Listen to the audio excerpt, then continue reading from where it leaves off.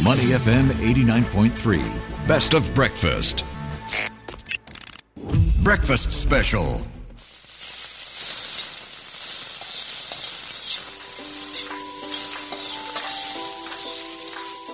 Welcome to The Breakfast Show with me, Ryan Huang. You might be aware of a growing urgency to do what we can to address climate change. And one way to do that is through more sustainable eating. That's where the United Nations Food and Agriculture Organization is serving up a bold plan. It's part of a comprehensive initiative aligning the global agri-food industry with the Paris Climate Agreement. Affluent nations will receive guidance to reduce meat consumption. And one increasingly popular option is turning to plant-based proteins. But that faces a persistent challenge: how to make it taste like the real thing. Many veggie alternatives struggle to replicate the texture and taste many people crave. Now, that's where the game is going to be changing. An innovative food tech company is cooking up a storm to address the very issues hindering the adoption of plant-based proteins by creating animal-free fats in the lab. So through advanced techniques, they are meticulously crafting animalic fats that infuse plant proteins with the sizzle and sear many meat lovers are used to and find delicious. To find out more, we have Dr. Anna Eltashi, Chief Technology Officer for Nourish Ingredients, the Australian food tech company creating potent animalic fats to make plant proteins taste better, or at least those who are used to eating the real thing. Good morning, Dr. Anna. How are you doing today? Good morning. I'm doing well. Thanks for having me today. Great to have you on the show. I'm doing good as well. So let's talk about Nourish Ingredients in just a few moments, but let's touch first on the United Nations Food and Agriculture Organization's announcement about reducing meat consumption. Give us an idea, how significant is meat consumption when it comes to contributing to the climate crisis? We've always been advocated to shift away from animal-based diets because of the continuous impact this is having on our climate. So what will be announced in December would validate that, and what we know already is livestock account for around 14.5% of global greenhouse emission, which is significant and only keeps increasing. So what we're focusing on in our mission is to reduce the reliance on traditional sources by diversifying our food system with new ways of making new foods. And what we're doing is using fermentation to make sustainable fats, to make plant proteins more acceptable to consumers, and hence reaching that goal.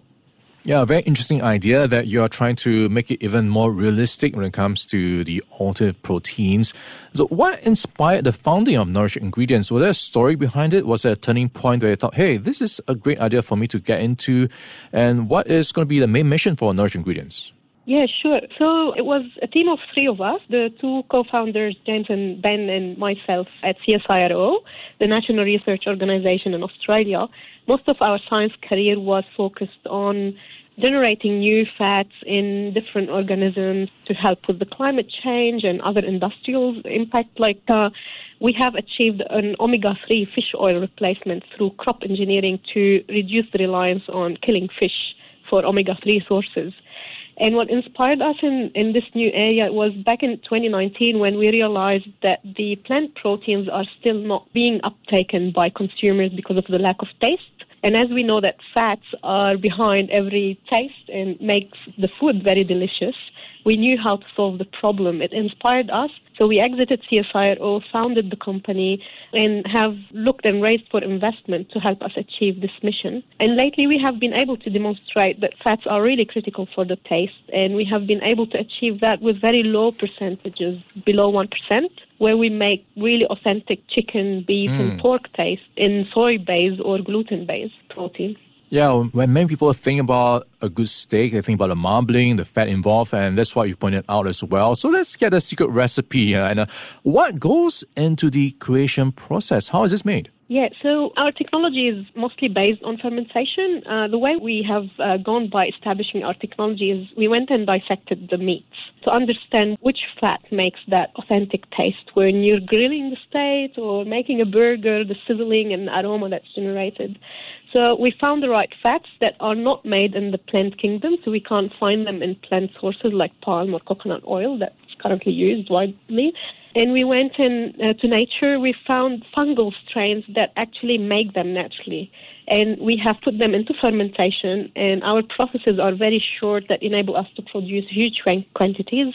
And we apply these in very low percentage. So instead of applying 20% of fat in a piece of burger to bring the mouthfeel, the texture, and the juiciness, we only use below 1%. So there's a huge benefit also on health as well. Could you expand on the technology involved to inject the texture into what's already perhaps in some of these plant-based proteins? How do you do it? Yeah, so because it's 1%, we don't have to rely a lot on downstream processing. Like, it's very heavy currently in traditional processed meat, for example. But in our case, it's only like a grain of salt that you add into the process at any stage, and it has a long-lasting effect. It does. So the way that we have approached this is that we didn't want to fully develop the piece of protein as it's currently by adding the additives and flavors. We want that to react at the pan when the consumers are cooking that at home. So it's really very low. It's like a grain of salt added into the soy protein with food manufacturers, and then it does have its full impact as consumers are cooking as they do with the traditional food.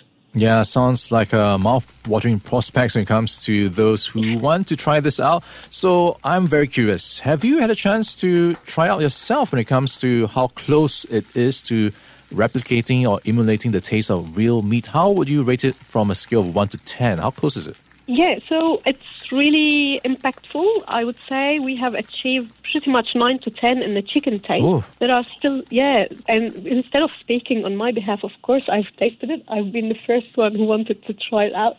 But we have actually launched our Tasty Lux product in October in the South by Southwest event in Sydney. And the celebrity chef tried it out on the stage, and hearing from his feedback, it was really impactful. It does bring that authentic chicken taste. So we made chicken wings. We also make chicken satay.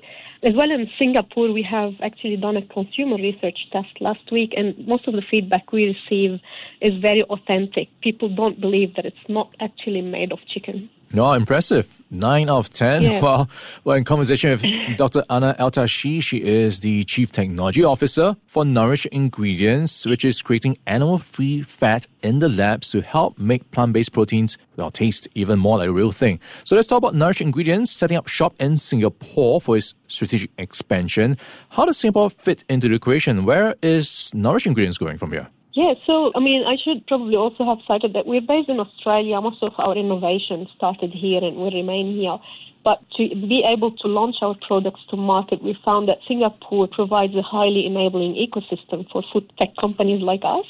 So Scale Up Bio, we're working with Scale Up Bio to ferment our products in their vessels at 10,000 liter scale in Singapore. We have expanded our pilot scale into the FTIC Nurasa facility.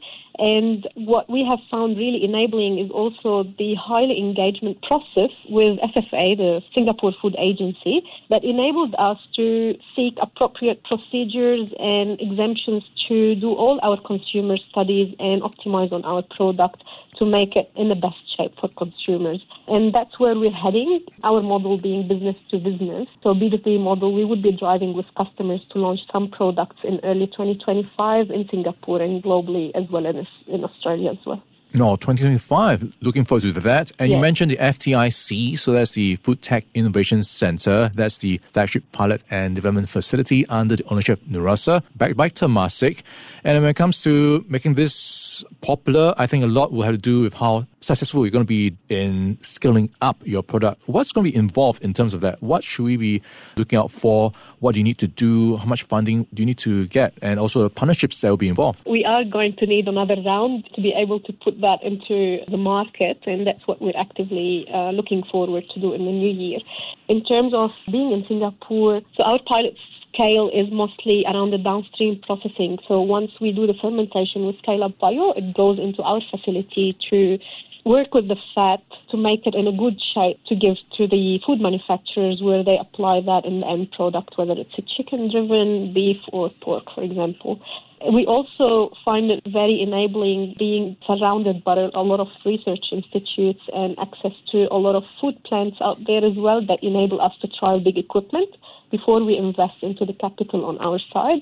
So we do want to make it very low on processing, very natural as it is in the traditional as well as other natural ingredients out there. And that's how we're heading. Yeah, I imagine there's a lot of interest from investors to get into this field. Could you also give us an idea of the regulation landscape as you prep towards launching in 2025? What's it like? Is it going to be quite a tough journey to get through all the hurdles in terms of regulations? Yeah, hopefully not. From our engagement with FFA in Singapore, we have been really supported by the agency in terms of seeking the exemptions, building the dossier so far, etc. We're in the process of acquiring the right regulatory approvals. It differs from a country to a country as well. So it's a lengthy but also not scary process for us because we have gone that path in our previous history when we did the fish oil replacement. And we have all the tools that would allow us to get the right approvals. I also note that not every fat that we are making or every process we're using requires regulatory approvals. So in some cases we've got flexibility, but in other cases, yes, it requires the whole path. Well, I'm looking forward to seeing that on the shelves, or at least on my plate. We've been chatting with Dr. Anna El-Tashi. She is the Chief Technology Officer for Nourish Ingredients, creating animal-free fats in the lab. Anna, it's been great chatting with you. Thank you, Ryan. Thanks for having me. All right, stay Money FM 89.3.